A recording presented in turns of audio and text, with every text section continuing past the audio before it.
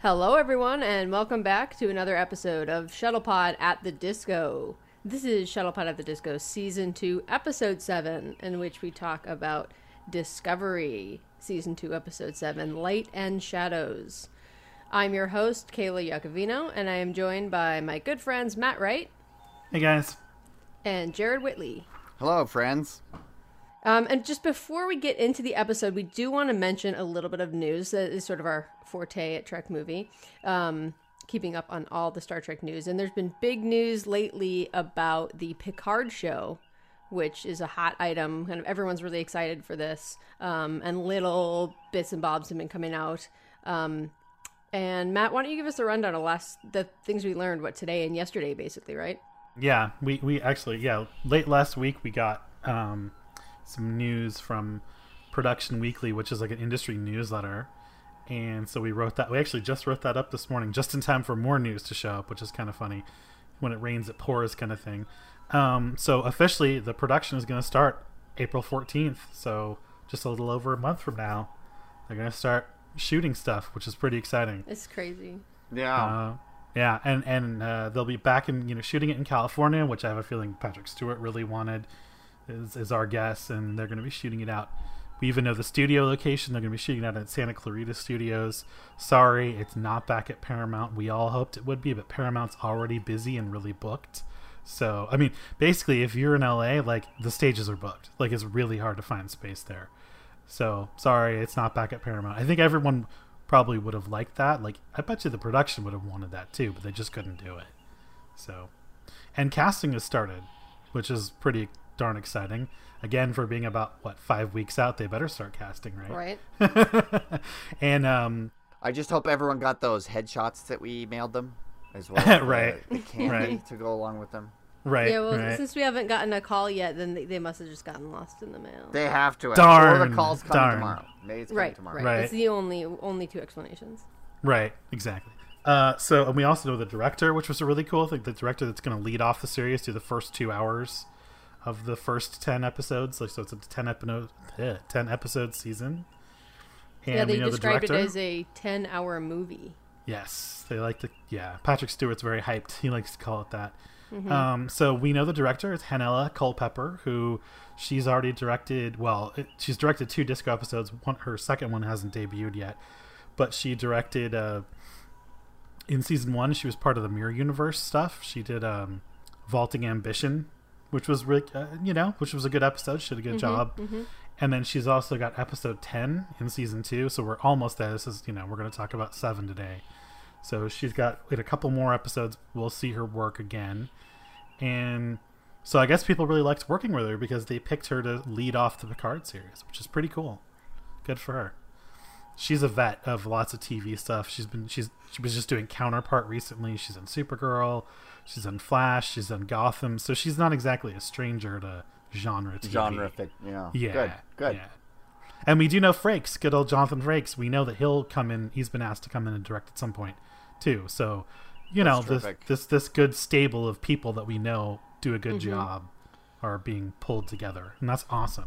The other thing that's nice about Frakes coming in is there's the part of us that can't help but want this to be getting the whole band back together.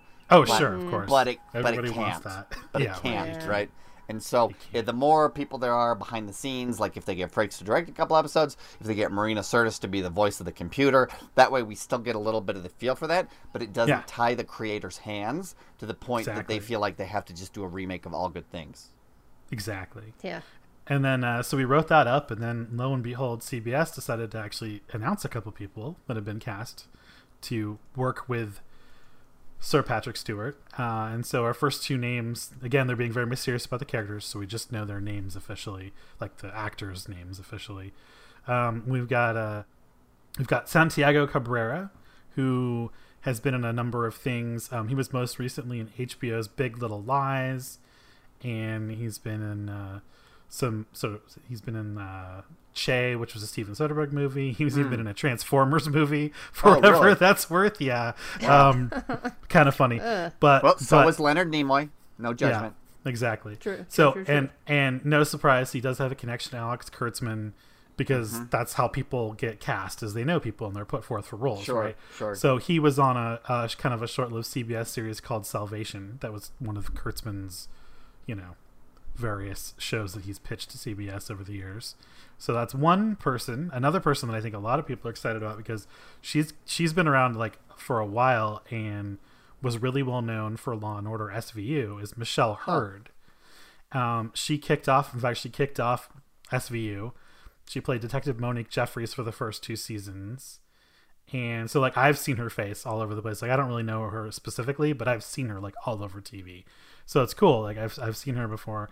She's been on Ash vs. Evil Dead. She's been on Daredevil. She's been on Jessica Jones. She had a recurring role most recently on Blind Spot. And of course, she's had something to do with the Kurtzman, world of CBS, is that she was on Hawaii Five-0 periodically too. So there's your connection of, who knows who kind of thing. Sure. So that's what we know. But this is kind of exciting. It's cool to see faces of people, even if we don't know quite who they're playing yet. Like, yeah. Mm-hmm. These are actors who have some decent stuff, decent drama and in their, to their credits. So that's cool. Like that's good. Yeah. And stuff's only going to keep ramping up from here. Because, if they're starting production in a month and a bit. Yeah. They can't keep this too quiet at this point. Yeah. So, yeah. If you want to read more about this, there's like Matt said, there's a bunch of articles with all the details of what's going on for the Picard show. Check that out at trekmovie.com. And obviously, keep your browsers pointed in that direction for all the news to come. That's right. Browser pointing. That's going to be the big thing in 2019. Matt can back me up. That's like a technical term, right? You have sure. Pointers. Sure. It is. It's Domain also name pointing. Yeah, it's a common turn of phrase. I just picture a little pointer though, pointing at it like a little dog. His little pointer. Oh, a pointer. I was thinking like the mount, like the cursor. It is. That's really, yeah. All right. Well, that's enough of that. We're all here to talk about Discovery, darn it. Yes. So let's. All right. So on to the disco part of the Shuttle Pod at the Disco, which is, again, talking about Star Trek Discovery Season 2, Episode 7, called Light and Shadows. And the teleplay was by Ted Sullivan. The story is by Vaughn Wilmot and Ted Sullivan. And this was directed by Marta Cunningham. Mm-hmm. First-time director for Discovery. She's a new name for us. Let's remind ourselves and our viewers what happened in this episode with the official CBS synopsis. Jared, take it away. Michael Burnham goes to Vulcan in search of Spock, where she unearths surprising family secrets. In researching what is left of the Red Angel's signal over Kaminar, Pike and Tyler end up in battle with time itself. Giorgio has a few tricks up her sleeve for Leland and Section 31. Okay, and I like how they slyly fit in the line of one of the movies there, right? Goes to Vulcan in search of Spock. Yeah. Aren't they clever? Yes. Although you think about it, they don't really have to search for Spock in the movie. They know where he is. They just need to get there. Yeah. Yeah. This was actually a more challenging search for the title character than it was in the movie. But anyway, we'll save that for when we do our analysis of Search for Spock at some point on the Shuttle Pod. That's right. Oh, I'm looking forward to that. That should be next, actually. We just did Wrath of Khan. Yeah, because we did Wrath of Khan. Mm-hmm.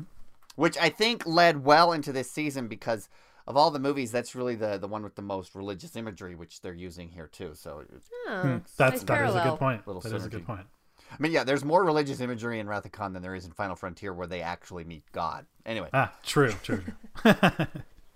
But so it's neither here nor there. We're talking about Lights and Shadows. We're talking about Lights and Shadows. Let's do like we do every episode of Shuttle Pod at the Disco and kind of do a little round table, get everyone's general reactions to the episode.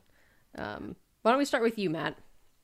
Well, I liked it a lot. I felt that it just felt right, and it felt a little more focused than some of the other episodes recently. It's maybe not the perfect episode, because really what episode is, but I just felt it just seemed to feel a little less chaotic and a little more focused on like two main storylines, which I thought was kind of refreshing. So yeah, overall pretty positive about this episode. How about you, Jared? I thought the episode was shot really well, and I appreciated that they could still do some creative cinema work without kind of these over the top, like sweeping pans or tilts. I'm not sure exactly what they call them. And like there's one like beauty shot of the Discovery right at the beginning that I thought was just absolutely lovely, right? Because you think about it, how many episodes have we seen where a ship with the saucer and a nacelle comes flying by? And so to find a way to make that new and different after 700 hours of seeing that, it takes a lot of craftsmanship. So kudos to the cinematography on this one. Nice. In terms of the substance, I thought they did a good job. They continue to do a good job, and I mentioned this last week, of balancing the fact that Michael is the main character while also not the commanding officer. And the interactions between her and Pike continue to be really good. I thought they did a good job of balancing all the other secondary characters while putting her in the main action. Especially, there's a particular challenge because we also had the Spock family here. Mm-hmm. Yeah. And the so Spock family, the family Spock. Or the Sarek Grayson family. I'm not sure exactly. Anyway. Right. So I thought that was good that they balanced all the characters. Sometimes when you have a lot of characters, it can feel kind of jumbled and crowded. Crowded, I guess, is maybe the better word. Yeah. But this one didn't. I thought everybody had a chance to do or say something cool without anyone feeling shortchanged or without anyone except the main character crowding out too much of everybody else. So that hits on. You just hit on exactly why I couldn't. I couldn't actually, I guess, vocalize it the way you did. But yeah, that's why I feel like this episode just feels better and more, less chaotic, right? Yeah. So. I guess it did feel like there weren't any of these little storylines that felt like, oh, we need to give that a minute and a half of airtime. Yeah. Like in previous episodes, sometimes they've had like one little scene and you're like, they're trying to carry on some story thread. Like, I'm glad they didn't shoehorn anything with like Culber and Stamets. Yeah. Oh, sure. sure. This episode, because it would have been too much. Yeah. Right. Culber is next week, which is good. We can wait a week. Yeah. What I mean? Yeah. Exactly. Yeah. Yeah. I thought like there were some cool moments in this. I really liked the shots of Vulcan, and seeing Michael go down to Vulcan. That was really cool, and that was a nice moment for Trek where we get a 2019 view of what Vulcan looks like, and it was more context of a Vulcan city than we've ever seen. Yeah. I think a lot of times we see the Vulcan sort of the wilderness, it's just like a bunch of rocks and like they're out in the desert somewhere and there's a cave. Yeah. And this one there's like a big city, and so that was pretty cool. In general, story-wise, I think I agree with you. It was a little tighter. At the same time, though, I'm kind of like lukewarm on this episode. It wasn't particularly memorable for me. I guess maybe it's because they've been dragging the Spock thing on for so long. Like when we finally saw him, I was like, "Oh, cool, finally!" But I wasn't like shocked or excited. Right. Yeah, no, that's understandable. Yeah. There's There's also the fact of cramming Burnham into this family we've known since 1967 or 68 or whatever invariably detracts from her as an individual, right? It's like we're not meeting her family, and that sheds some light on her the way it was interesting to meet Deanna's mother or Ben Sisko's father when they went to New Orleans or whatever. Right. Instead, like, she's the attachment to them. That's a good point, Jared. And it inevitably undermines her and makes it difficult to see her as a person. Having said that, and I'll say this every week, I pay so much attention when they talk about her family because I want to hear a reference to Sarek having previously been married to a Vulcan princess. I want to hear that. I want to hear that so bad. I want to hear something about Sybok. Exactly. That's what he's saying. She's Sybok's mom. Yeah. Yeah. Oh, yeah. Yeah. The quote Vulcan princess. Whatever that means. Whatever that means. Yeah, that's weird. Yeah, Sarek apparently went off and sowed his wild oats, when he was younger, and you get Sybok. Uh-huh. Yeah. Maybe they were estranged. Well, in theory, they kind of were, because Sybok splits off and all that. We don't know when, right? No, not exactly, but Sybok was definitely older, so... Definitely. Yeah. I'm not sure we'll ever get that, but there's a contingent of people, Jared, just like you, who are like, when are you going to drop the name Sybok? Come on. Okay, good. Good. What do we need a term for ourselves? Right. You're right. Team Cybok. Yeah, something like that. Anyway, let's stick with what's actually here in the episode. Let's talk about the Red Angel. Let's talk about the Red Angel, which actually doesn't have much at all to do with this episode, but it sets it up. It leaves a trail, basically. Yeah. And so here I'm actually a little bit confused about this, so maybe you guys can enlighten me. So at the beginning of the episode, the first thing that happens is the crew are studying these tachyons and some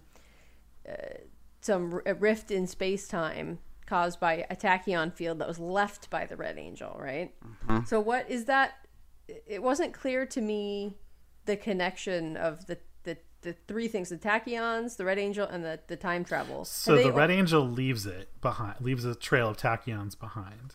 Had they established that last episode? No. A few episodes back, they actually drop it in exposition. That's the thing that they found left behind at the asteroid. So if you go all the way back to, if you go back to the scene where Cornwell tells Pike and Leland to get along and continue to investigate the Red Angel, there's exposition there that says, by the way, we sent a science team to that crazy asteroid you guys found in episode 1, and left behind were a bunch of tachyons and some strange things, and they discussed that briefly on the Section 31 vessel at the end of the episode. So, and then they basically bring it back up again in dialogue here, just in case like you missed it. It's like, oh, just like that team found at they got, yada yada. So yes, apparently we knew this. Like this is the thing we knew. Yeah, cool. Time distortion is unexpected. Like that's a new and it's problem. Not clear why that's happened. No, it's not. Other than tachyons are one of those crazy particles that do crazy particle. shit. Yeah. Right. Yeah. So well, they're not chronotons chronotons, at least. Well, that's true. But yeah, that's true. I feel like tachyons always have to do with time travel, though. They do. They often mention it in First Contact. They have to do with cloak transporting and/or time travel. Like all these things can maybe generate them, as a byproduct, basically. So there you go.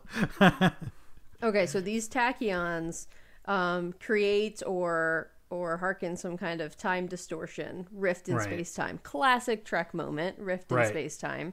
I was not, like, I felt like the inner story critic in me was like, rawr, this is too easy plot device. But then I was like, no, this is what they always do in Trek. Like, this always tracks. Yeah. And then we get this really cool effect where they have these time echoes. I loved that. Loved it. Yeah, I thought that was super cool. And it was a really neat way to show it. I thought that worked really well for me. And like meanwhile, right, I think congruent to that or just before that, Burnham goes to Pike and says... Yeah, just before. Before, right? Burnham goes to Pike and says, I've got to go to Vulcan. She says, this threw me for a loop. She says, I haven't seen my parents in a while. And I'm like... She's like, I haven't seen Amanda or Sarek in some time, so I have to go to Vulcan to talk to them. And I'm like, literally, she was on the ship like a week ago. But okay. So she convinces Pike to let her go to Vulcan. Yep, and then the time distortion opens up. Okay, so now I think we're cutting back to Burnham going to Vulcan, and we see that scene I mentioned where we see these lovely visual effects above Vulcan City with that really cool shuttle flying down to Sarek and Amanda's house. Yeah, it's like a suburb of the city, basically. Yeah, it looked really cool. I liked it. And can we just point out that it was raining because it's like monsoon season there? Come on, it's a desert. Like, it doesn't not rain completely. Right? Yeah, I liked that. Because I hate the whole trope. People are always like, oh no, it doesn't rain there. And it's like, except for if you look from space, you can see bodies of water in Vulcan. Now, they're not huge, but they're there. Like, plus, it can't just never rain. Right, it can't never rain. Then there would be no life there. Exactly. Unless it had been terraformed and that hadn't been like their ancestral home for thousands of years. Which, of course, is not true. So yeah. So yeah, like basically she visited during monsoon season or something. It makes perfect sense. Yeah, and it's a cool visual. Like, I like it. Totally. So yeah. Yeah. Like, if you don't have to have snow planet that's always snow everywhere, or desert planet that's desert everywhere. Yeah, yeah. It's like, this isn't Star Wars. This isn't Hoth. It's not Tatooine. It's not Hoth. It's or a Stargate where every planet looks like the forest just outside of Vancouver. Well, You do what you gotta do for budget reasons. Well, people in glass houses shouldn't throw stones because of course a hell of a lot of Star Trek looks like just outside of LA. Yeah, so, it's true. So many desert planets. So many desert planets. Look a lot like Vasquez rocks. Yeah, the movies too. And or Bronson Canyon. And or I know. Yeah, well. Anyway. So there's sort of these two storylines going on. So there's the whole Burnham following the Spock line, and she's going off to her family, and then there's this time rift thing. And back on the ranch, back on the Disco, Pike decides that they need to take a shuttle to get closer to the time rift, so they want to launch a probe into it. And he announces that he is the most qualified one on the ship to fly the shuttle, which seems crazy, but sort of tracks with his character arc in this episode, I thought. Sure, it fits. It makes sense later. So Tyler and Pike, who have been sort of butting heads for the whole season, really, end up having to go on this shuttle trip together. Yeah, because Tyler invites himself along as the Section 31 liaison. He's like, well, if you're going to go investigate the Red Angel, I'm coming. And Pike's annoyed by the whole thing. Can I just say I'm annoyed by the whole thing? Tyler is so annoying in this episode. It is kind of annoying. Tyler, I don't know. We've talked about this thing, but I don't think they quite know what to do with him at this point. You know? I wish he would go away. I really dislike the character in general, but this episode, he was completely just like being a jerk. Oh yeah, he was trying to poke his sore spot, repeatedly, basically. So Tyler tags along. Oh, by the way, Pike calls him, this is a really, really old turn of phrase that I had to go look up because I was like, what the hell does that mean? He calls him a bad penny. And that's a really old, 1800s turn of phrase for, basically a person that, comes back and you don't really want them there. Bad penny turns up. Yep. I mean, it makes sense, but I was like, what the hell is bad penny? Oh my God, Somewhere in Time. Anyone? Nope, sorry. I know what it is. I've just never seen it, actually. Sorry. Well, spoilers for Somewhere in Time. Go watch it. It's great. And that's in the 1800s, right? Yeah. As part of it? There you go. See, that's an era-appropriate phrase for them. Yeah. Anyway, so there you go. He uses that, and I was just like, I don't know what that is, but it kind of makes sense on the face of it, but let me go Google it to be sure. Yep. So there you go. Yep. Well, I agree. And he is a bad penny, right? Tyler just keeps showing back up and tagging along. And Pike's like, go away, dude. Throwing this badge at Pike. I get to do whatever I want. That was some snotty shit where he's like, here's my Section 31 badge. And I love that Pike, he's just sitting in his chair and he just goes, dude, the chair outranks the badge. That was good. This is my damn ship. I'm in command of it. You can just go take a walk. And that's exactly that's exactly what somebody that's what Kirk would do that. We know that. Well, Kirk would be like, forget you, dude. I'm in command of this ship. Screw off. I think every captain we know would every do captain that. would do not. That too. Oh yeah, absolutely. No captain would put up with that shit. They're like, do you run the ship? No, I do. Get out of here, man. What are you talking about? Yeah. So I thought that was nice. That was a good moment. I like Pike kind of not putting up with this shit because as we know, Pike has sometimes been a little bit of a people pleaser this season. Sure. At the beginning, when we first meet him and he says, "Oh, ranks don't matter." Right. But I mean, hey, if you have to pull rank, you have to pull rank. So he's gonna. Sure. Yeah. Ranks don't matter if everyone's doing the job they're assigned to, but when people become openly insubordinate to the captain, no kidding. It's time to pull rank. Becomes kind of important. Yep. Yep. So they go into this shuttle. And they head down towards the rift in space-time. And things get even more timey-wimey. Yeah, man. Stuff gets weird. Stuff gets super weird. Pike, I liked what they did where they did the little foreshadowing thing where Pike looks over his shoulder and he sees himself in the future shooting Tyler. Yes, that was really awesome. And that was right after they had this big fight. So you're thinking, wow, what's going to happen to put them in that situation? Yep. So I thought that was cool. Well done. Then what goes? Let's see. Gosh, I'm getting lost in this scene. Well, I mean, they basically that's the problem, right? They get lost in that, and so it's really hard to track at certain points, But I think that's about the time where Pike realizes they're kind of screwed, so he uses the ignite the plasma trick, that Right. Okay. So that's when they can't get out. They're stuck. Yeah, at this point. right. They're stuck, and so like, well, let's get a beacon. Basically, like, let's light a candle, as a beacon, like, for the Discovery to find us.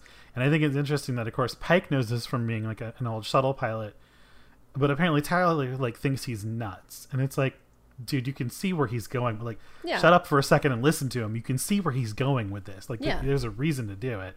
And so he gives him shit for it. And Pike basically has to say, like, okay, well, if you do this, like, I'm gonna court-martial your ass the second we get back to the ship. And he's like, oh, fine, and flicks some switches and does it.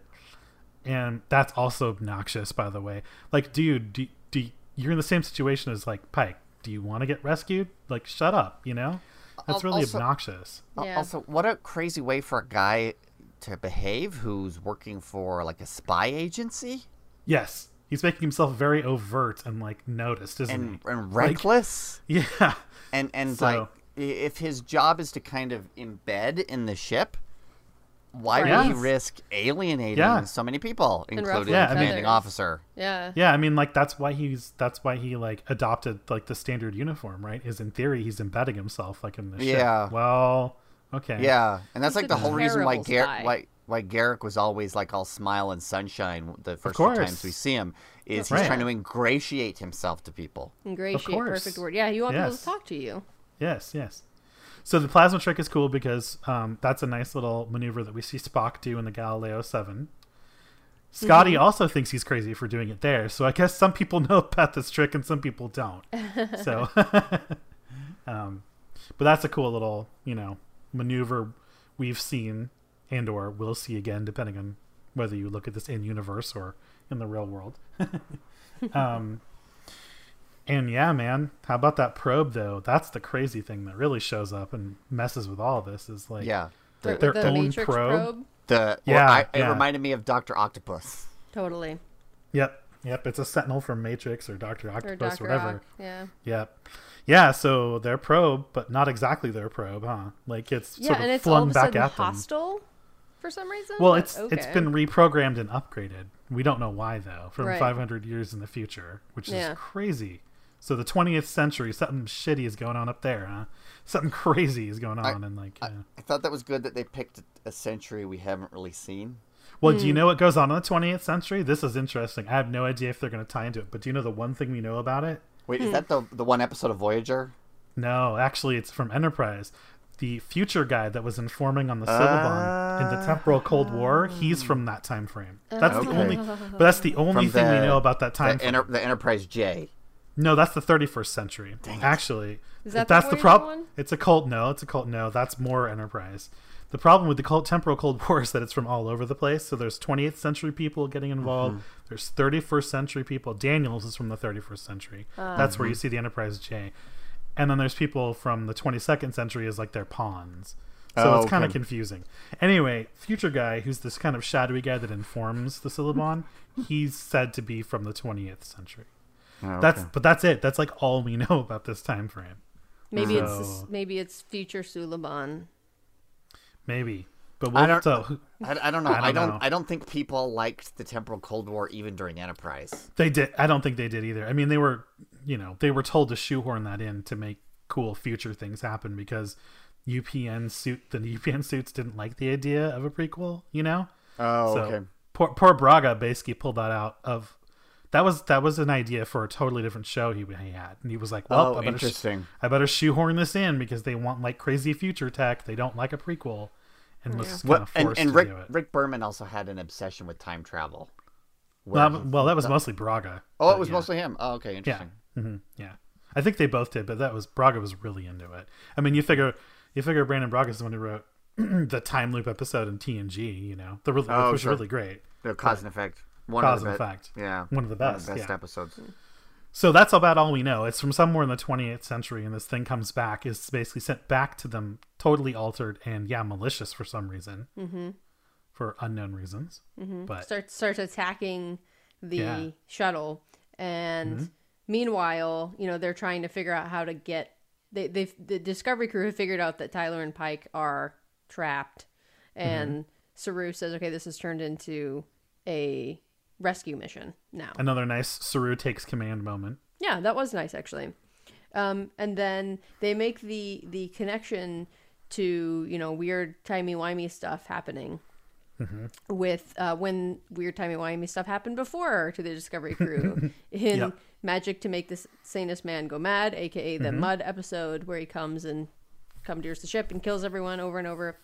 And they remember that Stamets was the only one who was not affected the same way as everyone else by all the time changes. And he was sort of existing outside of normal space-time because of the tardigrade DNA that he had put in his body to surf the mycelial network. And so they make that connection, and Stamets says, oh, hey, yeah, no, I see space-time differently than everyone else. And so to everyone else, this looks like a jumble, but to me, I can sort of see through that, and I can use the mycelial network to plot out what's actually happening in the rift. Yeah. So he and Tilly have some good stuff where they like do some crazy advanced temporal mechanics, like math on it, which I liked. Yeah. So that's going on, and they're trying to figure out how to extract the shuttle while it's being attacked by this probe. And I guess they don't know at this point what's happening. They don't know that. Yeah, they don't know that's happening. But they just know they have a countdown before it's lost completely. That's all they know. And it's like super soon. It's like, you have 4 minutes. I can't remember what it was, but it was something like, wow. Well, it was like 3 hours, but it was taking forever to calculate. That was one of the problems. Yeah. It was really down to the wire. Yeah.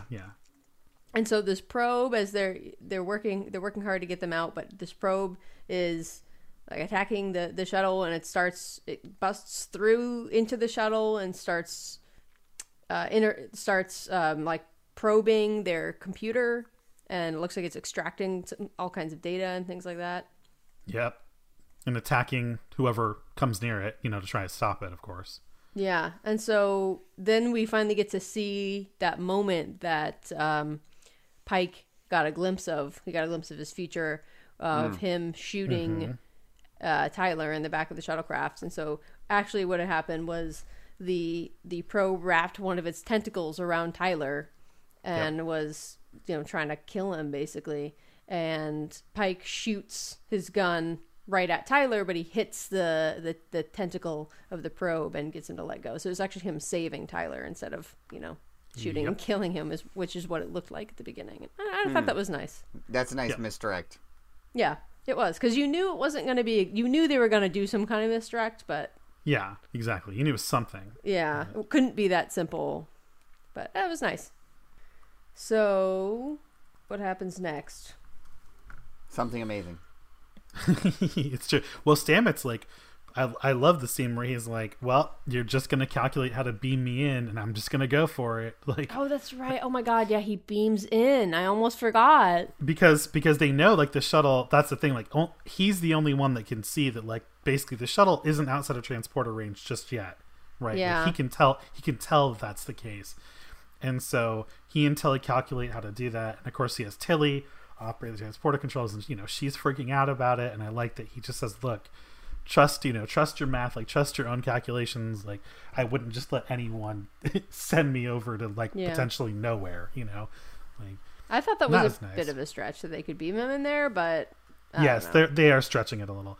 But, like, okay, so maybe it's one of those things where, I don't know, I guess that distortion, like, isn't that far from them, and potentially they could be in transporter range, right? Like, but they just disappeared from our perception, so they're still not really all that far away yet. Because as Saru likes to say, the question isn't where, but when, like when they are now. So I think that's how they fudge that. Yeah, I can't. I can only suspend my disbelief so far, and that was a little too far for me. Well, as we know, they like to basically transport people, like, anywhere and everywhere in Discovery, as we've seen. Yeah, they stretched that pretty far. It reminded me of the whole transwarp. The transwarp beaming. Yeah. And I was just like, well, thank God no one said that. Yeah. we were all kind of on the edge of our seat, hoping that they wouldn't. Because the thing is, and I guess we'll talk about this a little later.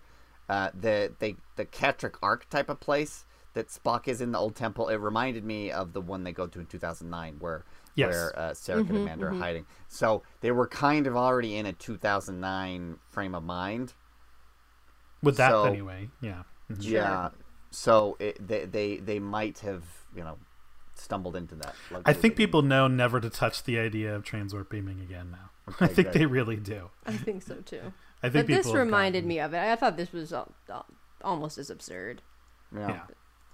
Yeah. Whatever. The problem with genre fiction is you need to keep. I mean, you need to have your magic, whatever it is, but there needs to be rules behind it. Because if there are no rules, then right. then there's then it's no not drama, sci-fi. right? Yeah. Because then, if you establish in this episode, oh, we can do this with our transporters, then there's no reason you can't do it any other time, right? Right, Like, exactly. right. And something, to insert the Orville briefly here, is they've specifically said that they don't have any kind of transportation technology, right? Because Right. I think they realize that adds a little bit of drama if there's that limitation to our heroes. So it's something you need to be careful with. Anyway, small digression. Yeah. So yeah, Stamets comes in, saves the day basically, and gets them back out into sort of normal space, right? For just to be seen, like just in time to be seen, so they could lock onto them. And then they realize that the probe is still tapping into their computer. And then when the Discovery goes to help them, it starts tapping into like the Discovery's main computer. Yeah. Which is bad news there. And so in the middle of them attempting to basically like hang on into like normal space, get transported away, deal with the probe, so they're going to blow up like the shuttle, which is like, crazy tense that all this is going on at once. They're going to blow up the shuttle so the probe stops. Arium attempts to get in there and like hack it as well. And boy, I got to say, it kind of looks like Arium herself gets hacked in the attempt here. She's so hacked. Yeah. You got those little 3 red lights glowing in Yep. her eyes. Yeah, I'm thinking a 500, years in the future computer virus basically just like took over. I'm Did thinking something so there. too. I don't know what it's going to do, but my guess it's going to let her like evolve somehow, like some new, something new, something that helps her like pinpoint the right angel, or, who the hell knows, but something more. It's going to unlock something, or like, imbue her with some new Well, power. now they have this in their back pocket. Every time they need some technology that doesn't exist, it'll be like the sphere, right? The sphere of all the data. Arium can be like, oh, well, because I was infected with this virus, I know about this thing. Oh, You mean maybe. Borg nanoprobes? Yeah, Yeah, it's exactly. true. So they Yeah, can it's heal gonna be you, like that. or they could, we'll just inject some Borg nanoprobes and see what So happens. you're saying Arium is the new 7 of 9, basically. Yeah, yeah, in that regard. yeah. Yeah. I mean, they not necessarily, but they could do that. I could very much see them doing that. I am sure it like does something to her, like unlocks something, does something to like give her new skills somehow. Yeah. We'll see. We will see. So, meanwhile, flipping back to our A story or our B story, I'm not even sure. Yeah, They're whichever. both I guess pretty A equal. story because they're both pretty equal. Basically, I think it's A story only because Burnham Spock. started first, and Oh, because okay. Spock, Yeah. and because Spock, right? Yeah. Back in the family drama that is the Sarek family drama, like the family soap opera. Exactly the daytime soap opera. The soap opera as the Spock turns. Yeah. So yeah. Well, I also like to point out there's this whole scene with Amanda chatting with Michael while Sarek is meditating. He's in like deep meditation. Yes. I guess he's doing some kind of like mind thing, looking for Spock. Yes, right. And well, first of all, I just want to note that I think I need a pair of mini Vulcan knee pillows for my meditation. Did anyone else notice the little knee pillows? Yeah, so that was like crazy. I'm like, They're okay. super cute. They also look like they're not very functional, though. You know what I mean? I feel like James Strain was like, my knees hurt. Can I get some pillows? And they grabbed some of those like bean bags that they put at the bottom of like lights and stuff. Oh my god, that would be so like uncomfortable if it was those weight bags. True, though. it would Oh be. my I guess God. that's what they look like. That is what they look like. That's really funny. Anyway, Vulcan knee pillows. It's a thing. So he's got little knee pillows, not one giant pillow to sit on or whatever, but just right. No, two little knee pillows. individual for Individual each knee knee, pillows. a left and a right. Yes. I think that CBS should should sell those for sure. on Vulcan StarTrek.com. brand knee pillows. Yeah. Sarek's own. Anyway, enough about the knee pillows. So this whole while he's on his knee pillows. Could you ever say enough about the knee pillows? You know what? No. Tune in next week for our special edition of Shuttlepod, where we only talk about those pillows for 3 hours. Sarek brand knee pillows. This episode of the Shuttlepod is brought to you by. Yeah. So while he's on his knee pillows, they're having this conversation that I feel like they definitely wouldn't want him to know about, but they're kind of like, well, he's meditating, so like it's fine.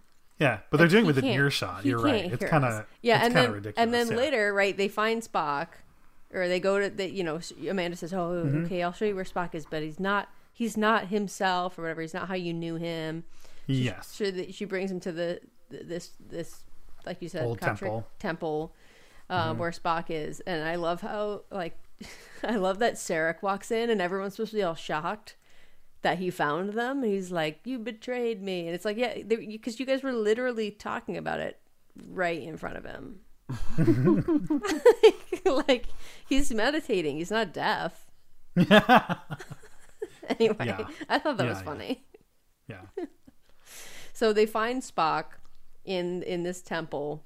And he's cuckoo bananas. So it seems. He's muttering to himself. He keeps repeating words, and he just keeps talking in what seems like nonsense. He's scribbled a bunch of stuff all over the wall. He's like huddled over. He won't communicate with anyone or look anyone in the eye. So he's gone off the deep end, apparently. And then not so much, though, because if you listen, he's repeating the foundations of logic to try and ground himself, and he's repeating the same number sequence. So it's not just like it's nonsense, not random, right? Sure. Yeah. But as far as we can tell at that moment, it's right at that moment. It seems like a mess. Yeah. And then we get some more. There's been a lot of infilling of Spock's history in Discovery, and we get a lot of that here. So Amanda brings up the fact that Spock had a learning disability as a child. Latak Tarai. That's right. Yeah, Latak Tarai, which is sort of like dyslexia. I think she describes it, right, as similar to dyslexia. Yeah. It's kind of like it, yeah. Where you you mirror patterns in your head. And that it was so hard for him because he was half human, and no one around him on Vulcan was able to be sympathetic towards him or able or willing to help him.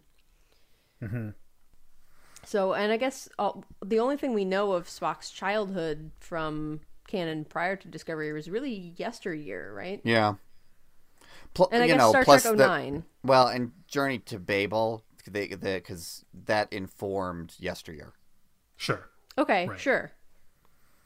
But yeah, all we know is that he was picked on as a kid, really. Like, exactly. That's what we know for sure. So this sort of seems plausible that they're like, look, your little half-breed experiment has like a learning disability. What do we care? Why would we bend over backwards to work with him? Right. Sure. You could kind of see that. It's consistent. Yeah, you could see that working as. I mean, it just makes Vulcans like massive jerks again, kind of like Enterprise, Vulcans, like from the prequel, Enterprise Vulcans. Yeah. Kind of makes them assholes again. It's like, really, you're not gonna like help them. Yeah. I kind of feel like, if you watch the original series, they set up Vulcan culture as superior to humans in every way, to the point that in Journey to Babel, I think Amanda even says that, which is their way is better. And so much of the franchise has been trying to backtrack that, right? Because like the times when we see Vulcans on Deep Space Nine, they're the jerks who are bully Captain Sisko and the Niners of baseball. There's the serial killer. I guess Tuvok was a very, very good Vulcan. He was. But then in Enterprise, they're terrible.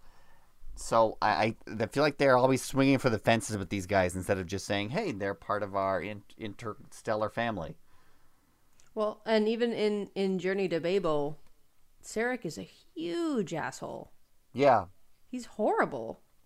And I think it's interesting because I went back recently and watched Journey to Babel because we've been getting so much Sarek and Amanda in Discovery. And that's where we meet them, right? In Journey to Babel. Exactly. Yes. That's the first time we meet them. Yeah. When Captain Kirk, they're coming on this delegation, and then Captain Kirk's like, "Oh, I understand we're also going to meet your parents." And Spock's like, "These are my parents." Yeah, he's like, "Yeah, you just met them." Yeah. And then, but that whole episode, Sarek is a huge asshole to everyone, especially to Amanda, and she's completely subservient to him. Yeah, yeah. So it's a completely different Amanda that we see here. So it's interesting to me what happens between now and Journey to Babel, which is how many years later? What, almost a decade? 10, yeah, like a decade, yeah. Then what happens to that, or is this just the face she puts on to outsiders, or what? Because so I think it's her face as like ambassador's wife. You know what I mean? Like that's what she does in public. But well, I also think it's her way of trying to show, oh yeah, I'm cool with this emotionless society that I'm actually not cool with. Right. Because here in this episode in Discovery, she's very vocal and she's putting Sarek in his place. She's saying, "Look, this is a partnership." I know. I really like that because, of course, he's like, "Oh, under my authority," and she's like, "Excuse me, try again." Like, no, I like that. But like, I guess from what I had learned of the Vulcan husband-wife relationship from Journey to Babel, it was Sarek says, and you do whatever Sarek says. Yeah, I don't know if it was ever so clear. Yeah. Right, but yes, that's sort of the way it appears. However, when she claims diplomatic immunity under her husband's job, that is explicitly his authority, right? Yes. Yeah, when he I thought that was that like too. Stretching, and he says like only if I allow it, Yeah, which is true. Like that has nothing to do with because it's otherwise it's an abuse of power, right? Right. Yeah. So Sarek comes into that. So Michael and Amanda are kind of still butting heads over what to do with Spock. Sarek comes in, and says, only if I allow it, basically, can you make any of these decisions, Amanda? And here's what I think. I think Section 31 is the best place for Spock to go, and Michael should deliver him there. Yeah, I know. Like, okay. You can kind of see where he's going with that. But like, yeesh, really? That's why Section really 31 think? though? I would have thought that he would say she can take him to Discovery or.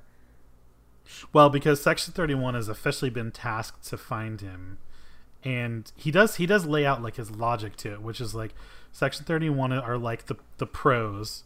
They've been tasked to find him. They've been tasked to work on the Red Angel. Spock has pieces of the puzzle for Red Angel, therefore they're motivated to fix his brain. Now, that's a little faulty, but that's what he basically says. It's faulty, and we go ahead, and Jared. we see it's faulty, yeah. It can also be the idea that he never thought highly of Starfleet, and so maybe he sees this as an organization, a paramilitary organization within the Federation that he has more faith in. I'm surprised. Well, I don't know what would give. I don't know faith why he in would. them. Doesn't make any sense. It makes no sense because Sarek, of course, is a well-known. Like Sarek is, this Discovery version of Sarek is totally inconsistent. But Sarek that we otherwise knew was very clear that he doesn't approve of Starfleet at all. Right. So yeah, I don't know why he'd be cool with Starfleet's Black Ops division taking his son. Right. Exactly. It doesn't make any sense at all. It doesn't. But that's his he puts his foot down and says that, and then he's also he's a real asshole where he basically waves this carrot in front of Burnham, which is well, you remember what happened last time you disobeyed orders, so don't do that again. And it's oh, okay, that's what you're gonna do, really? Yeah, that was weird too. You're gonna for people that are not supposed to be very emotional, he's a passive aggressive shithead. Honestly, let's just say that. He's just so hey, passive aggressive. Oh, he's so passive aggressive. This version of Sarek is particularly really badly passive aggressive. I don't like that they did that to him. Yeah, me neither. Okay, you know what is a great depiction of Vulcans in conflict with each other is the episode Sarek from TNG, because it's him and his assistant who's using the mind meld to try to keep him calm while he's on his last mission there in the Enterprise D, and they respectfully, forthrightly disagree with one another in a way that professionals and a very ethical group of people would. So I would recommend, if we need help for writing Vulcans, please let's fire that episode up on the Netflix or the DVD. Nice. Well, Jared, what's unfortunate is James Frain actually says he's studied that episode in the after show that they have. Well, it's the writing though. It is the writing. That's part of it. I don't think Frain's performance actually is the best either. I don't think he's the right person for it, quite frankly. But I don't disagree. That's a sort of different topic of discussion, but I just don't think that's the right person for it. Nothing against him really. I just think he's wrong. Yeah, well, and I liked him in Lethe, and then ever since then I've not particularly cared for Sarek or the acting. But he doesn't even bear a particularly striking resemblance to Mark Lenard. No. Yeah, you're right. Although that's hard to do. They sort of have to cast for like a generic type at this point, honestly. Sure. It's hard. Although I will say, like, Mia Kirshner, who plays Amanda, doesn't always look like Jane Wyatt, but she does in many ways. There's a lot of angles. I feel like she feels like her.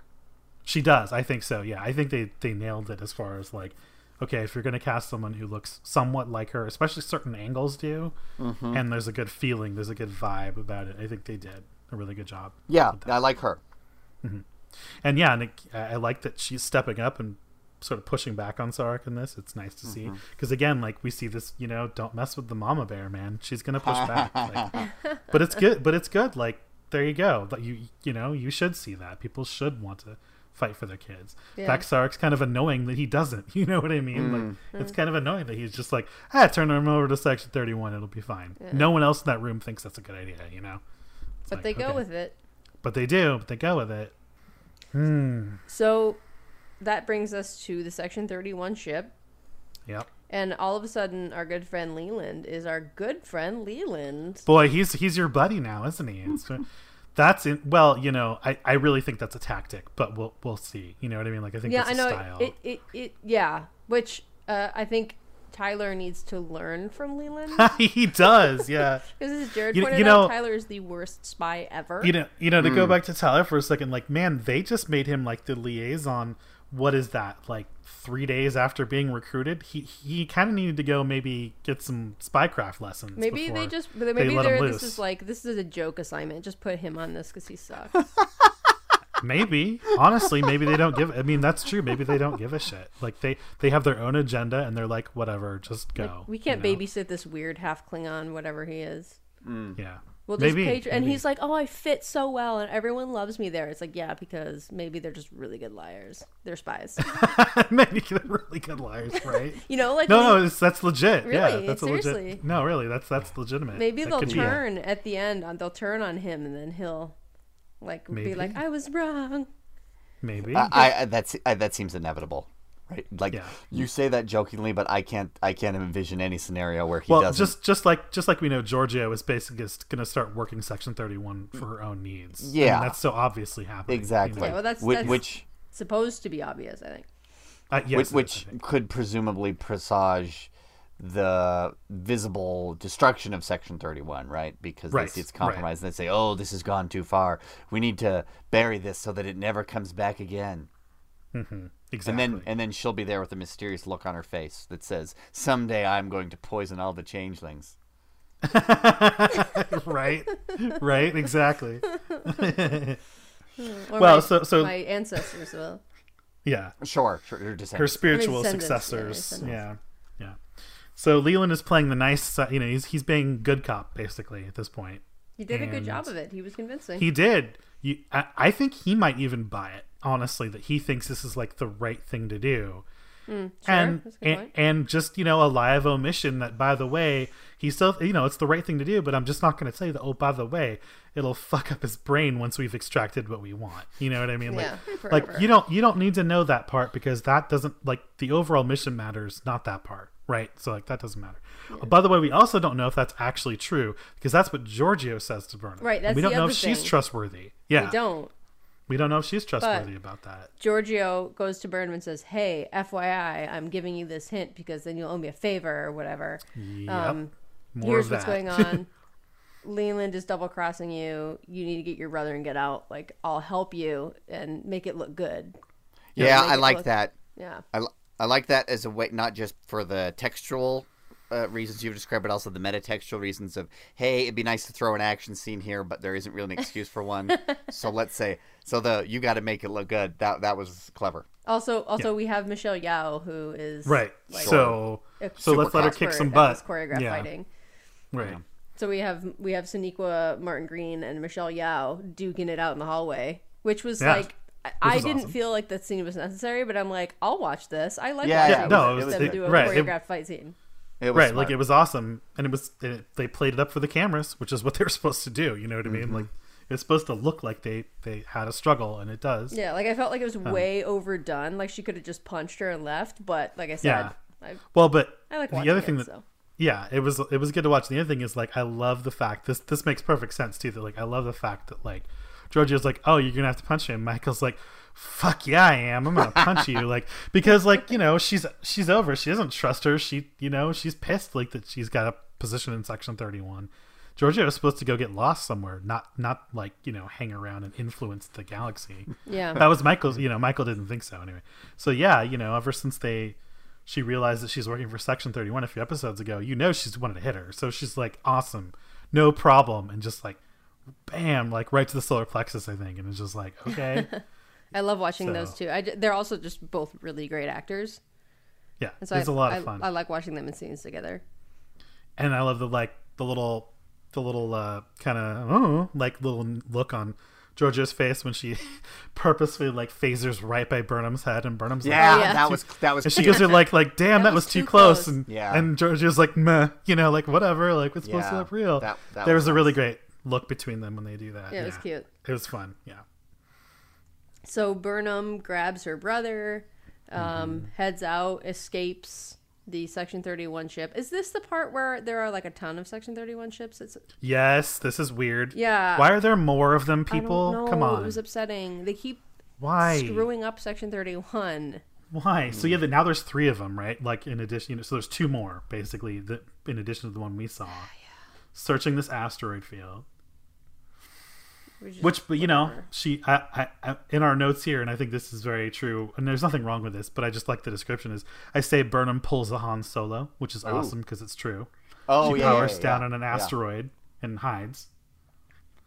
Mm-hmm. And so there you go. I think it's at this moment. This is the confluence of storyline A and storyline B, right here on the shuttlecraft, as they're escaping the Section 31 ships. And Michael puts 2 and 2 together and realizes, oh, Spock has been repeating this number sequence and no one could figure out what it was. But remember, he had that dyslexia-like learning disability, and he's sort of like regressed to his most because it takes work. Because it takes work to sort of reorder yourself to fight that condition. Relearn. Yeah, and so she goes, what if it's mirrored? Mm-hmm. And so, which I love. No one tried and no one thought of that. Yeah, try different orders of things, but okay, he's whatever. been shouting these numbers for months or something, and no one tried. Yeah, whatever. Yeah. Hey, Anyway, I need to interject. When he was reciting the numbers over and over again, it reminded me of the magic numbers from Lost. If you guys remember that. Yeah. The 4, 18, 12, 13, 32, whatever they are. Mm-hmm. And there's the Ortsy and Kurtzman. Exactly. Which is why I feel comfortable making that reference. That's true. For sure. There's a connective tissue there, yes. Mm-hmm. And go ahead. I was going to say, so what are the coordinates, Kayla? So we find out that the coordinates are the numbers are coordinates to a planet, and they are the planet of Talos 4. Dun dun dun. Did you guys know they were going to do that? Yes, because Kurtzman teased that they're going to go to Talos all the way back at New York Comic Con, and this is the only thing that makes sense. Is Spock's brain is scrambled. Who can help them unscramble it? Oh, the Telosians can. Putting 2 and 2 together, it's the only thing that makes sense. Now, I didn't know when they were going to do it, so I was still like, cool, that's when they're going. But I was pretty sure that's where they were going. Plus, there was the thing at the very beginning of the season. I think it's Pike opens one of the fortune cookies that's left from Lorca, right. and it says something about the mind is not a cage, or something like that. Or the mind is a cage, something like that, right? I don't remember exactly the wording. Not all prisons are a cage or something like that. Yeah, something like that. Something like that. Oh yeah, I mean they were foreshadowing. They dropped the cage. Yeah. Yes, they were foreshadowing it from the get-go, just a little bit. You'd have to know that, you'd have to have read our wonderful New York Comic Con coverage from October that says, where Kurtzman said, "Hey, do you like Talosians? Because we're going to see some." Well, and this too, most casual fans, the majority of fans might not necessarily realize that Talos 4 is that planet from the cage. Yeah, I don't think they do. I had to go, "Hey, do you know what that is?" Like when the episode finished, to my lovely wife, who was just a very casual fan. I said, "Do you understand the importance of that?" And she went, "No." And I said, "Do you remember the butthead aliens?" Yeah, the buttheads. And she goes, "No, not really." And I go, "Okay, well, we're going to rewatch The Cage before we, But again, I think it doesn't mean it to more casual fans. This may not mean anything just yet. Yeah, that's a good idea though.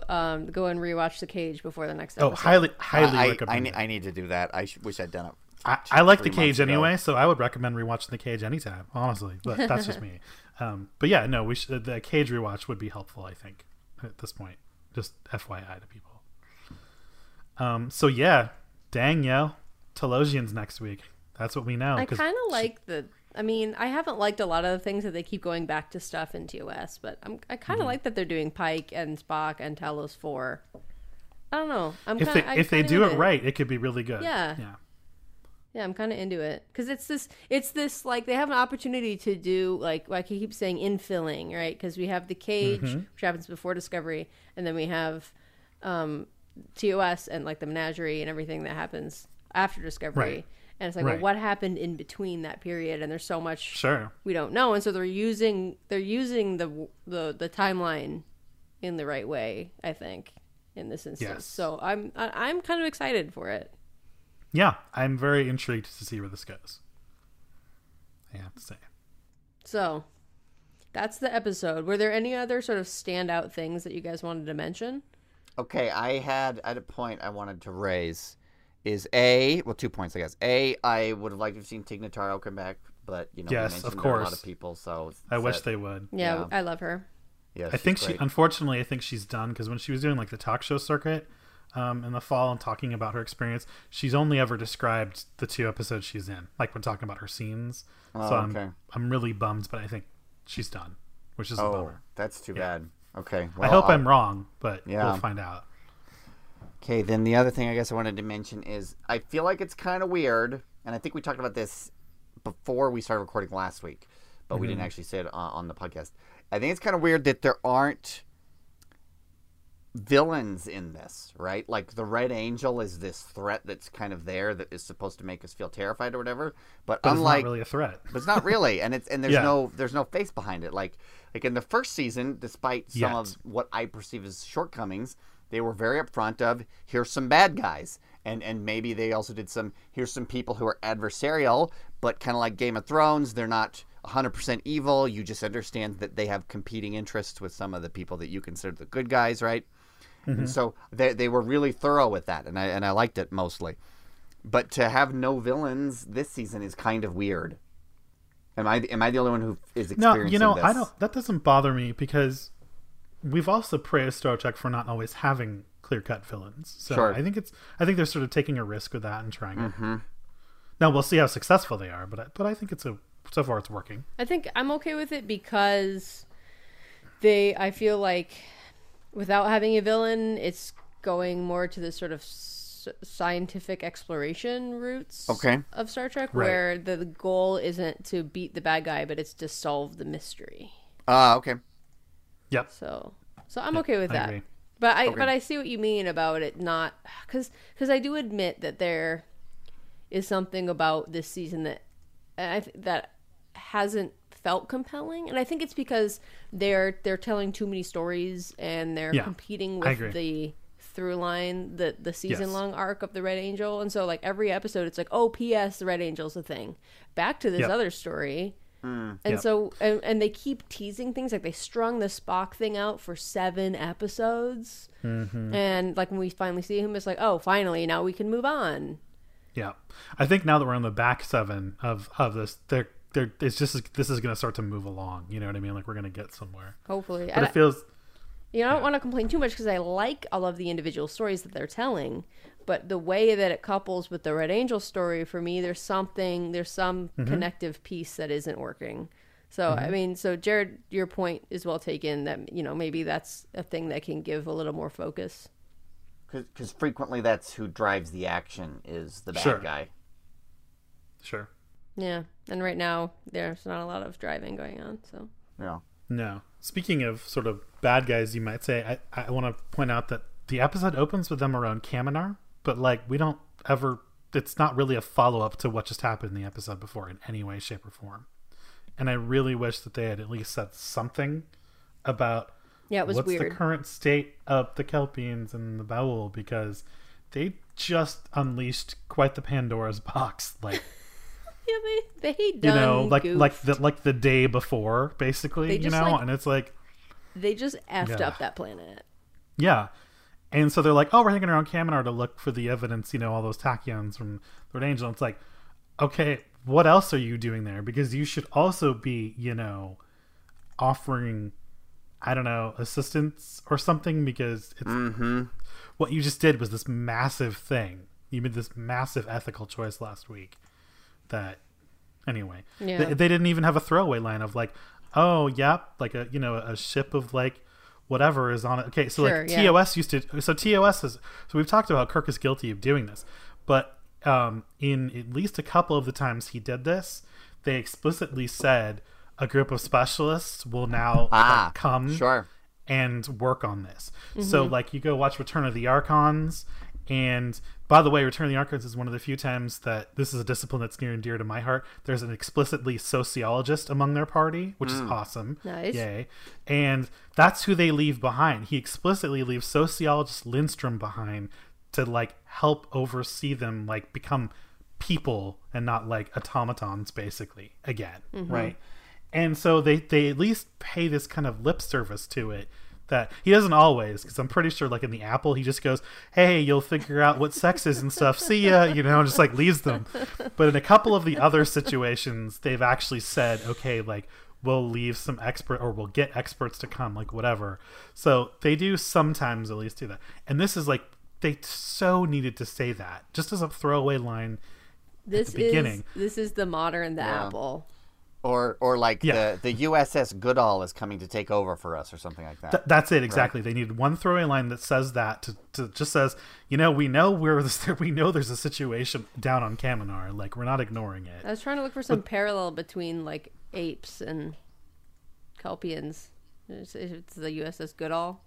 I was just trying to reference a famous anthropologist, or that I just pulled that out. I'm not trying to. I like it though; it's fun. Thank you. Yeah. It's just for a good name drop. Sure. Basically. Yeah. So I am just so bummed that come on, throw in. It's like you said, Jared, throw in a line that says because it's not their job, right? But somebody's job, some Federation envoy is coming, right, to help them. That's all they had to do. We hope so.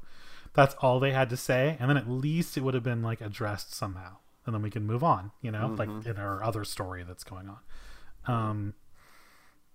Okay, another really big thing that I wanted to point out about Burnham that we found out. This is an obnoxious piece of Section 31. Yeah, super I know what obnoxious. We didn't talk about it in the main episode thing, but okay, so going back to this crap where it's a small universe thing.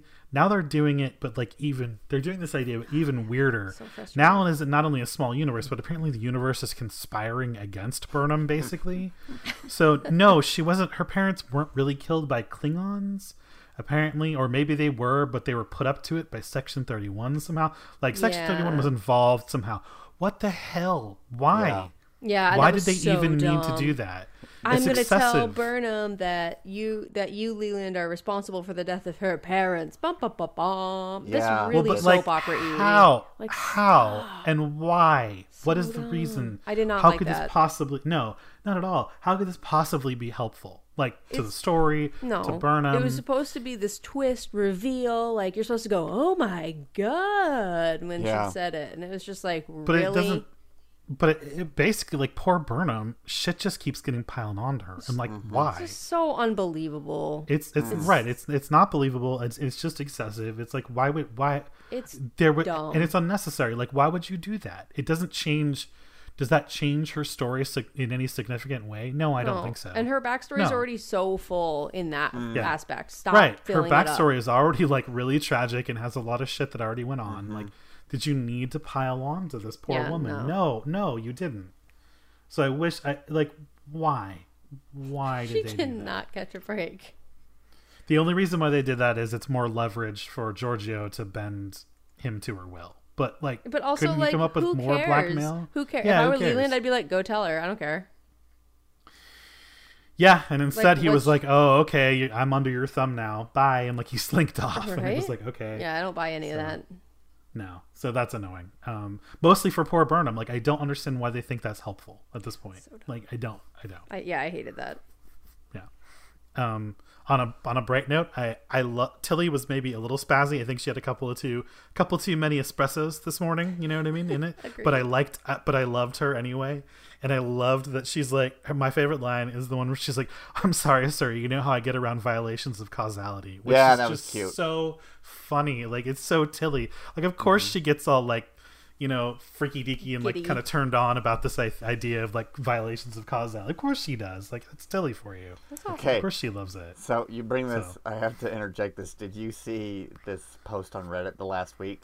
The title, the Star Trek subreddit, the title was "The Neelixification of Tilly." Like, oh no, she's not Neelix though. No, I disagree with it completely. Yeah, I disagree entirely with that. Yeah, but I love the term, and I hope it's something we can all be on guard for. That we'll Tilly doesn't get Neelixed. Yeah. Yes, please, no Neelixification. Yes, please. I agree. No, Tilly's awesome. I love Tilly. Okay, and so, well, we'll save it for when we do our the season wrap up. But I agree. She's the strongest point. One last thing I wanted to sort of touch on is that okay, so I'm sort of mixed feelings about Spock now also having this learning disability, because I feel like they're making Spock really damaged now. Like, now he's like super emotionally damaged. Now we also learn that he had a learning disability. Like, you don't know, like, adult Spock, like, not even just adult Spock, dude, Spock in 10 years, because he's an adult now, but like Spock even in 10 years in TOS, like, he's pretty damn pulled together, and I don't know. Now, that is not to disparage a learning disability, because it is absolutely possible to work through dyslexia and work on strategies to like overcome it, to work, to retrain your brain, things like that, and to be perfectly successful. So that is not to disparage someone with dyslexia. That is not what I'm saying, just to be clear. Sure. But I'm just saying, like, really, we're piling on more like things for Spock. Like, I don't know. Like, I don't know how I feel about it. On the positive side, I saw a really cute anecdote on Twitter where a guy said that his son looked up, when they were watching Discovery, and his son, who obviously must have had, a learning disability, looked up and said, "Oh, I have Latak Tarai just like Spock," and like, that's really cute, and that's a really nice moment. That's cool. Like, to see that, like, here's this, like, okay, here's a really respected, like, science fiction, like, scientist, figure, and I'm like him. That's a nice moment. Like, okay, that's very nice. I don't know about in universe though. I'm not thrilled about that. I had a sort of similar thought process, but my first thought really when they said, "Oh, he had a learning disability," was that this will be relatable for so many people, and it's really progressive, and it's a way to say you can be successful. Right. Despite this. Right. And for all those reasons, I think that's great. Yeah. Like, I support that part of it. I just don't know if that's like one more thing we need to learn about young Spock. Sure, for Spock. Yeah, like they could have given it to a different character or something. But it's just, Detmer or whoever. It adds to the diversity aspect, right? So if you have a gay character that says, "Oh, you can be a successful Latino gay medical officer, doctor," right? All kinds of things. And you can be a scientist, one of the smartest, coolest, logical people in the universe, and you could have a learning disability. So I do, and that like part's that positive. Of it. Right. Yeah, I appreciate it for that, for sure. I also will say one of the nice things is, okay, so what's awesome about Spock having a disability and Amanda being his mom, though, is we know that Amanda was a school teacher at one point. So I think that's a really cool, like, she would be the right person potentially to know to work through like this with him. Mm-hmm. That's a really cool little tie-in, like, to what we know of Amanda from canon already. She's just like the right person. Yeah, sure. I think that was nice. Yeah. So one thing I know we're sort of running along here, but one thing I wanted to mention, because it was such a pivotal moment for the season, was those Talos 4 coordinates. Mm-hmm. Because my first reaction was, that's not coordinates. That's a no. Right. That's a bearing. Yeah. That's how they give bearings to helmsmen on Starship. You say, yada yada yada, mark, yada yada yada.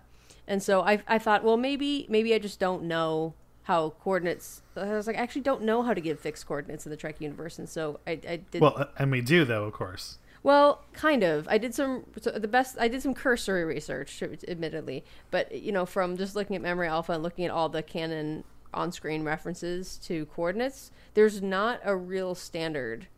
No, they're terrible with it. Badly used. So in canon, it's complex, and you could say that this was. They have given coordinates before that are fixed coordinates that are number, mark, number. Mm-hmm. So there doesn't seem to be actually a real standard, at least according to the canon. Although the interesting part is, one of the few times they canonically talk about doing coordinates, they explicitly say there needs to be 3. Like not just saying coordinates like in dialogue, but explicitly talk about how you plot coordinates. Mm-hmm. They talk about 3. I believe it's data lore, actually. They're like Wesley, or somebody's showing them how to plot coordinates, like on their on their helm control. Oh, when Wesley's talking about, he says there's 3 circles. Yep, there you go. And so they explicitly talk about the 3 different sets of X, Y, and Z. Yeah, of course. And so so you're right, they don't, but they're not good about that at all. I mean, they give 2 like so frequently, it's ridiculous. Is that fixed coordinates, or is that a bearing? Because he says like there are like 2 intersecting circles on a sphere. So one is pointing you like sort of like left I don't know. And right, That's and a good question. Up and down. So it's two numbers can give you a bearing in 3-dimensional space, and that's kind of what he explains as well. But then, of course, says that they need 3. Yeah. So that's the interesting part. So, I mean, in theory, they should have 3, unless they're relative, right? Sort of relative to where you are now. Maybe 2 works, right? I guess, but... Right, but anyway, it's not like he knew where their ship was going to be and they could put those coordinates and it goes Talos 4. Right. Like, that wouldn't work. So. Right, that makes no sense. So unless it's referenced to some galactic standard, like the center of the galaxy or something is 0. Yeah. And everything is a bearing from 0. Right. Okay, right. But then how is Earth Sector 001? Right. Well, that's a sector. Exactly. Maybe those are numbered differently. It's like the WGS 84, I think that tells you. And it's like different coordinate systems we use on Earth. Different systems. Metric system versus this English standard feet versus meters type of thing. Right. Well, again, like that map is. I mean, like to go back to the sectors thing. That's our version of a sector, right? Like the humans mapped that, and the Federation, I guess, adopted it. Notice that we put ourselves at the center. I bet you, if you ask some other alien species how they map stuff, at the center. Yeah, like they didn't map it. They didn't map it that way, but they adopted it as part of like the Federation or whatever. Sure. I mean, but like if you ask the Romulans, they're probably like, "That's not Sector 001," like. or like the expression "back east" or "out west." Yeah, sure, exactly. East Coast is the center of America, right? So I had a teacher who pointed that out, who said, "No, we need to say out east and back west." Hey, I could definitely believe that there are multiple conflicting coordinate systems. For sure. Because did you know that currently, like in real life, today, on the planet Mars, there are 2 conflicting coordinate systems. Already? No, I didn't know that. When there are no people, but 2 systems. Exactly. Well, damn. Yeah, there's the planetocentric and planetographic coordinate systems, and they're both given in like north, degrees, minutes, seconds, but they're different. Like if you give one number, you have to say which coordinate system it is, otherwise you could be in the completely wrong place on the planet.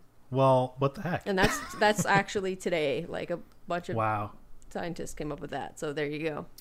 Wow. Well, yeah. I have no doubt that there are different systems. There just have to be, right? It just makes sense. And do the coordinates that they gave, are those any like established coordinates for Talos? Well, not really canonically until just now, but where they come from, and this is cool, is thanks to social media, a few people have noticed this. This is a deep cut, right? Like where they got it from was from the old like FASA role playing charts.